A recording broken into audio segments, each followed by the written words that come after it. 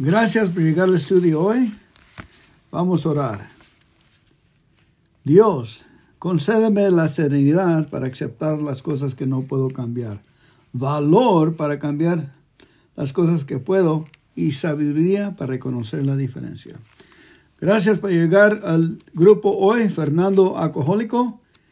Vamos a leer reflexiones diarias y a ver cómo nos va de allí. Y luego voy a leer una historia que se dice: un médico comparte su experiencia, fortaleza y esperanza.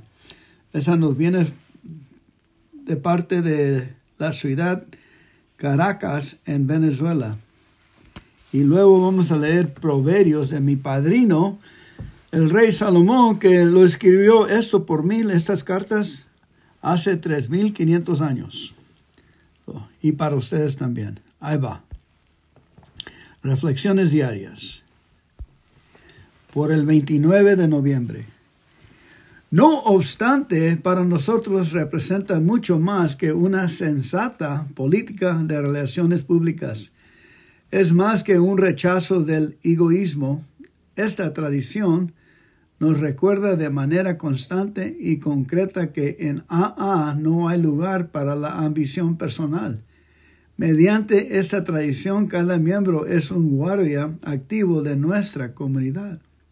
12 pasos y 12 tradiciones, página 128. Y acuérdense que la tradición número 11, lo que nos dice, aquí la tengo en inglés, dice: nuestras relaciones públicas es un base de atractivo más mejor que promotor. Siempre necesitamos mantener nuestro personal animoto enfrente de del periódico, radio y films. Amén. El concepto básico de la humildad está expresada en la 11ª tradición. Me permite participar completamente en el programa de una manera sencilla, pero no obstante profunda. Llena mi necesidad de ser una parte integral de un todo muy significativo. La humildad me acerca al verdadero espíritu de unión y unidad, sin el cual yo no podría mantenerme sobrio. Al recordar que cada miembro es un ejemplo de sobriedad, que cada uno vive la 11ª tradición, yo puedo experimentar la libertad porque cada uno de nosotros es anónimo. Fernando Alcohólico. Dios es anónimo cuando hace las cosas. ¿Tú crees que es una coincidencia o es Dios? Qué curioso, la coincidencia pasó, ¿verdad? Yo creo que el Dios es todopoderoso para mí y miles de veces me ha traído respuestas a la necesidad cuando yo abro la puerta. La puerta nomás se abre por adentro, está enganchada. Si yo le digo: sí, Señor, la regué hoy. Y para acordarme de seguir corporando con mi Dios superior, me pongo una liga en el brazo, en la mano, y cuando se me olvida, le doy gracias a Dios que la regué. Gracias a Dios que la regué. Yo sé que mi Dios no oye lo demás, lo que diga, Él escucha gracias a Dios. Y luego tengo la puerta abierta y Él me da su gracia, me da su misericordia, me da su apoyo, su ayuda, y estamos constantes abriendo la puerta. Así he sacado muchas personas de la locura del alcohol, las drogas, con una liga. Fue una liga de cuando yo entré a Alcohólicos Anónimos con la corte que me mandó. Esa liga era que se iba a quebrar. Si yo hubiera juzgado, si me habían hablado de Dios o habían tratado de decirme que tienes que hacer esto, esa liga se hubiera reventado y yo me hubiera huido de Alcohólico Anónimo. Pero no, me dejaron solo. Nadie me platicó, ni me trajeron una copa de café, nada, me dejaron ahí solo. Y yo los juzgué a ellos. Yo los pensé de ellos, pensé del grupo, de sus historias y todo. Y al fin fui juzgándome a mí mismo. Yo hice eso. Oh, yo también hice eso. Oh, de veras, eso me pasó a mí. Y llegué al fin de que decir, yo quiero a este grupo. Ellos tienen lo que yo necesito. Amén. Estaba platicando ayer con dos personas que se quedaron después de la junta a hablarme. Una señora que tiene 26, 28 días y un joven que tiene 4 hijos y 2 años. Él estaba en línea para platicarme. La señora le estoy diciendo de que no nos puede comparar con los grupos del este de Nueva York y esto aquí en California, porque tiene que parar de seguir hablando de la necesidad y aceptar. Pero no creo que le funcionaban mis palabras. Ella seguía y seguía y seguía. No sé si está tomando drogas. O digamos el doctor, el drogadicto doctor dándole drogas, que el doctor paga muy bien sus biles en la casa y les dicen que están enfermos y les dan drogas. Y luego empecé a hablar con el joven y el joven decía de que yo le había hablado hace dos años y tenía 2 años de no beber. Él llega de vez en cuando y no se acerca al grupo, se sienta con una silla. Y estoy sospechoso que es tan religioso que no nos puede tocar a nosotros pecadores. Hay muchos así que están tan religiosos y están listos a matarse o matar a alguien o algo, de tanto que nos patina el coco. Empecé a hablar con él y le dije de que nuestro poder superior es tan fuerte, tan poderoso, que puede cambiar la situación al instante con una liga. Gracias a Dios que la regué. Al instante viene la respuesta de apoyo. Ha sido eso para mí, ha sido para otros. Cuando yo voy a un rumbo donde no debo de ir, algo pasa para enseñarme de que estoy yendo mal. El Señor sí nos guía, sí nos ama como un padre y nos ayuda a ir a las buenas decisiones para tener éxito en la vida. Él quiere que tengamos trabajo. Este amigo no tenía trabajo. No sé cómo se sostiene. Yo creo con la mamá. Cuando yo llegué a mi casa de 36 años y el chequecito de mi madre, y ahí lo único que teníamos es reconstruir mi vida después de beber por 5 años. Y empezamos con un Padre Nuestro. Y el Padre Nuestro abrió los cielos. Empezaron a llegar, enforzarse la comida, el dinero, las ideas, el entusiasmo, las risas y el trabajo de ayudar a otros. Es bien poderoso esa oración. All right, hay que seguirle ahora. Ahora hay que ir a leer la historia de la viña. Esta fue, vamos a ver, de Caracas a Caracas, Venezuela. Nos viene por Diego R. Y dice: he estado reflexionando sobre escribir estas líneas. Este es un médico, comparte su experiencia, fortaleza y esperanza. He estado reflexionando sobre escribir estas líneas con un resumen de mi alcoholismo y recuperación y de opiniones personales sobre la enfermedad del alcoholismo, y ojalá que otras reflexiones puedan ayudar a algún alcohólico que esté tratando de decidir si es o no es alcohólico. Comencé a beber a temprana edad. Creo alrededor de los 15 años cuando estudiaba bachillerato. Y noté que el alcohol me daba una nota increíble.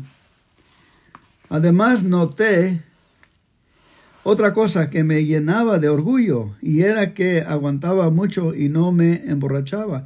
Y cuando las madres de mis amigos que yo llevaba a sus casas les reclamaban que por qué no bebían como Dieguito, que no se rescaba, se me inflamaba el higo, inflaba como un pavo real. Que iba a pensar que yo, con el correr de los años, me iba a transformar en un alcohólico que necesitaba tomar a toda hora para calmar los temblores y la angustia, pero así sucedió.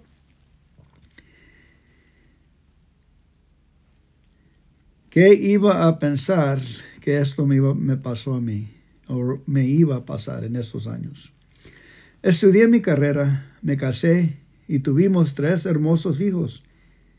Yo bebía casi a diario con el conocimiento de mi esposa, pues llegaba tarde del trabajo y las tensiones que genera mi profesión, soy médico, con unos cuantos tragos me relajaba y además inducía el sueño. También mi casa se fue convirtiendo los fines de semana en casa abierta para todos mis amigos, y yo me consideraba un gran bebedor, con una gran cultura alcohólica. Pero como siempre sucede, el alcohol no perdona. Comencé a sentir los rigores del alcoholismo alrededor de los 40 años.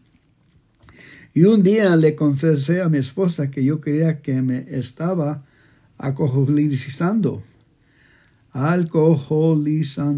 Ella me puso una cara rara y me contestó que sí, era verdad que yo estaba tomando mucho, pero de allí a ser alcohólico había una gran distancia. Decidí irme un fin de semana de reposo a un hotel cerca de la ciudad de donde vivo con mi esposa, por supuesto. Qué buenas y aguantadoras mujeres conseguimos casi todos los alcohólicos. Ahí en el hotel me aguanté mi ratón cruda, temblor, angustia y sudor, etc. Que todos los alcohólicos sabemos. Y al tercer día me encontraba bien y regresé dispuesto a aprender a tomar y a tener el control que tenía antes. ¡Qué equivocado estaba! A los 3 o 4 meses estaba igual y me fui de nuevo a otro reposo con mi esposa. Esto sucedió 3 veces en el último año de mi alcoholismo activo y cada vez me costaba más dejar de beber, pues el sufrimiento era más intenso. Después de mi tercer reposo, en febrero de 1982, recuerdo que un primo mío que fue a mi consulta me vio tan bien que me preguntó qué estaba haciendo y yo le contesté que me había ido de reposo con mi esposa, pues estaba tomando mucho y él me aconsejó que tomara menos. Yo le contesté que eso era lo que yo quería, pero no lo podía lograr. Además, la gente cuando me quería hacer una atención me ofrecía tragos y en las Navidades me lo enviaba de regalo. Como iba contando, después de mi tercer reposo, volví con la intención de estar largo tiempo sin tomar. Pero a los 15 días comencé mi última ingesta alcohólica, que duró aproximadamente 52 días, hasta el 9 de abril de 1982, que mi esposa me llevó a un grupo de alcohólicos anónimos. No había reunión, pero creo que el sacerdote de la iglesia le noté tanta angustia y desesperación a mi esposa que llamó por teléfono a un compañero de AA y a los pocos minutos llegó. Se trataba de Antonio A., mi padrino. Nunca lo podré olvidar. Él estuvo conversando conmigo como hora y media, creo, y me identifiqué con él. Desde ese día no he tomado una copa más de alcohol y soy otro de los tantos milagros que se suceden en AA diariamente. Este año, si Dios quiere, cumplo 10 años de sobriedad, una carrera y posgraduado, si se quiere ver de esta manera. Me he metido instantáneamente en el servicio. Me tocó ser cofundador de un grupo con mis padrinos Antonio y Alfredo en la urbanización donde vivo desde hace 25 años. He prestado todos los servicios del grupo. Cuando fui RI representante ante Intergroup, allá mis compañeros me eligieron coordinador de la oficina. Cuando fui RSG al área, me eligieron coordinador de área. Luego fui delegado a la conferencia por 2 años y actualmente llevo 8 meses prestando servicio de custodio B alcohólico de la zona. Además, en la Junta se me entregó la responsabilidad de presidir el Comité de Información al Público de la Junta, y si mi poder superior así lo decide, espero ir a los 4 próximos reuniones anuales de la conferencia. Este cuento de servicio lo digo con el fin de expresar lo que ello me ha ayudado en la recuperación. Sigo asistiendo a mi grupo 3 o 4 veces por semana. Trato de practicar el programa lo mejor que puedo, pero lo más importante, estoy liberado de la obsesión por el alcohol. Vivo una vida de paz y tranquilidad en mi hogar, en mi trabajo y en la sociedad que siempre deseé tener. Y todo eso por ser un AA en recuperación. En mi trabajo llevo 8 años enseñando a colegas que antes no me atrevía. Como médico nunca me enseñaron nada del alcoholismo. Cuando celebramos las bodas de plata profesionales, mis compañeros de grado me invitaron a decidir el discurso de orden. Lo hice sin miedo y por sugerencia de mis padrinos y un primo mío, psiquiatra. Aproveché para pasarle el mensaje a mis colegas, hablando de mi propio caso y pidiendo respetar mi anonimato, debido a que en el programa tenemos principios y uno de ellos es el anonimato. El programa no es anónimo, pero sus miembros sí. De igual manera, en los cursos les llevo a mis colegas una reunión de información de AA que la realizan varios de mis compañeros en AA. Para terminar, quiero dejar un mensaje sobre el concepto de lo que es una enfermedad. Antiguamente se decía que toda alteración, trastorno, anormalidad, desequilibrio y todos sus sinónimos llevan implico en sí el concepto de enfermedad. Modernamente, OMS, Organización Mundial para la Salud, lo que ha hecho es definir la salud como el bienestar físico, mental y social de la persona, y no solo la ausencia de enfermedades, pues hay personas que no tienen una enfermedad específica, pero no están sanos. Esto encaja perfectamente con el alcoholismo dentro del concepto de enfermedad. En diciembre de 1991, en visita a la OSG en Nueva York, me regalaron un ejemplar de la revista Grapevine. Yo no la leo, pues No hablo inglés, pero me enteré que pidan a los compañeros de habla latina que envíen artículos. Pienso que si los que dirigen la revista creen que este artículo puede ser un mensaje de AA, pueden publicarlo. Lo que sí estoy seguro es que siempre que trato de pasar el mensaje de AA, el beneficiado soy yo. Diego Ar, Caracas, Venezuela. Y esto nos viene por 1993, abril, de la Viña. Increíble. Gracias por escuchar mi español, el más mejor que he oído yo. Ahora vamos a ver qué dice mi padrino, que está listo para compartir su experiencia, fortaleza y ayuda a nosotros. 29 de noviembre, Proverbios 29. Quien no acepta las reprensiones será destruido y nadie podrá evitarlo. Cuando la gente buena prospera, el pueblo se pone alegre. Cuando gobiernan los malvados, el pueblo se pone triste. El que ama la sabiduría trae alegría a su padre. El que anda con prostitutas malgasta todo lo que tiene. El rey que hace justicia da seguridad al país. El que solo cobra impuestos lleva el país a la ruina.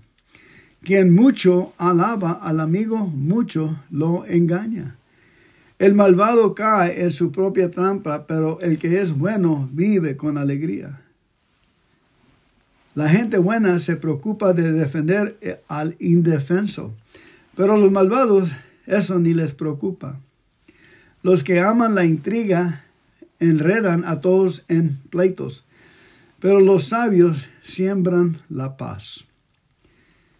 Solo burlas y enojos saca el sabio que discute con un tonto. Los asesinos desean la muerte de la gente buena y honrada. El necio no esconde su enojo, el sabio sabe controlarse. El gobernante que presta atención a toda clase de mentiras vivirá rodeado de ayudantes malvados. Al pobre y al que lo maltrata, Dios les ha dado la vida. El rey afirma su reinado cuando gobiernan bien a los pobres. Los golpes y la disciplina enseñan a ser sabio, pero el que es malcriado solo avergüenza a su madre. Donde aumentan los malvados, aumenta la maldad, pero la gente buena los verá fracasar. Corrige a tu hijo y vivirás tranquilo y satisfecho. Donde no hay buen gobernante, el pueblo no sabe qué hacer, pero Dios bendice a los que obedecen su ley. Dios bendice a los que obedecen su ley. Cuando el esclavo es necio, no bastan las palabras. Solo con golpes obedece. Fíjate en la gente que no piensa lo que dice. Más puede esperar de un tonto que de esa clase de gente. Si empiezas por consentir a tu sirviente, al final tendrás que lamentarlo. La gente que fácilmente se enoja siempre provoca peleas. La gente violenta comete muchos errores. La gente violenta comete muchos errores. El orgulloso será humillado y el humilde será alabado. Si te juntas con ladrones, no apresas en nada tu vida, pues cuando ellos sean acusados, no podrás negar que eres culpable. Si tienes miedo de la gente, tú mismo te tienes una trampa, te tiendes. Pero si confías en Dios, estarás fuera del peligro. Por eso es importante ponerse una liga y darle gracias a Dios que la regué. Gracias a Dios que la regué. Si no estás regando las cosas, no estás creciendo en la vida. La vida es llena de fracasos y tenemos que dar gracias a Dios cuando fracasamos. Eso es, abre la puerta y estamos en amor con el Padre, con nuestro Creador, y de ahí tenemos éxito y nos juzgamos rápido a nosotros mismos. Porque si no estamos creciendo y trabajando con otros y haciendo lo posible en la vida, no necesitas decir eso, pero si estás ayudando, vamos a tener muchos topes y hay que decir gracias a Dios y seguirle adelante, seguirle fracasando. El éxito se va a enseñar en nuestras acciones, pero se necesitan muchos fracasos para tener mucho éxito. No busques la amistad del gobernante para que él te haga justicia. Mejor confía en Dios, pues Él es justo con todos. Ni el hombre justo soporta al malvado, ni el malvado soporta al hombre justo. Qué curioso, en las reuniones hay malvados y hay hombres justos, y no nos llevamos bien. En el versículo 21 nos dice, si empiezas por consentir a tu sirviente, al final tendrás que lamentarlo. Por eso en Alcohólico Anónimo no me consentieron, no me dieron consentir de una manera u otra. Y por eso no fui lamentarlo. En otras palabras, crecí con las palabras fuertes que me decían en el programa. Oye, tonto, te está saliendo caca de las orejas. No te juntes muy cerca, no muevas la cabeza, porque esa tontería nos va a ensuciar. En esa forma, yo me acuerdo a la gente más y me llegó el mensaje al corazón. Gracias por llegar hoy al estudio y gracias por escuchar el mensaje, no el mensajero. Y vamos a cerrar con un Padre Nuestro, por favor. Padre nuestro que estás en el cielo, santificado sea tu nombre. Véngase tu reino, hágase tu voluntad, aquí en la tierra como en el cielo. El pan nuestro de cada día, dánoslo hoy, y perdónanos por nuestros pecados, así como nosotros perdonamos a nuestros pecadores. Y no nos dejes caer entre malas tentaciones, mas líbranos y guárdanos de todo el mal. Amén. Porque tuyo es el reino, el poder y la gloria para siempre y siempre, Señor. Amén. Sigan regresando. Quédense.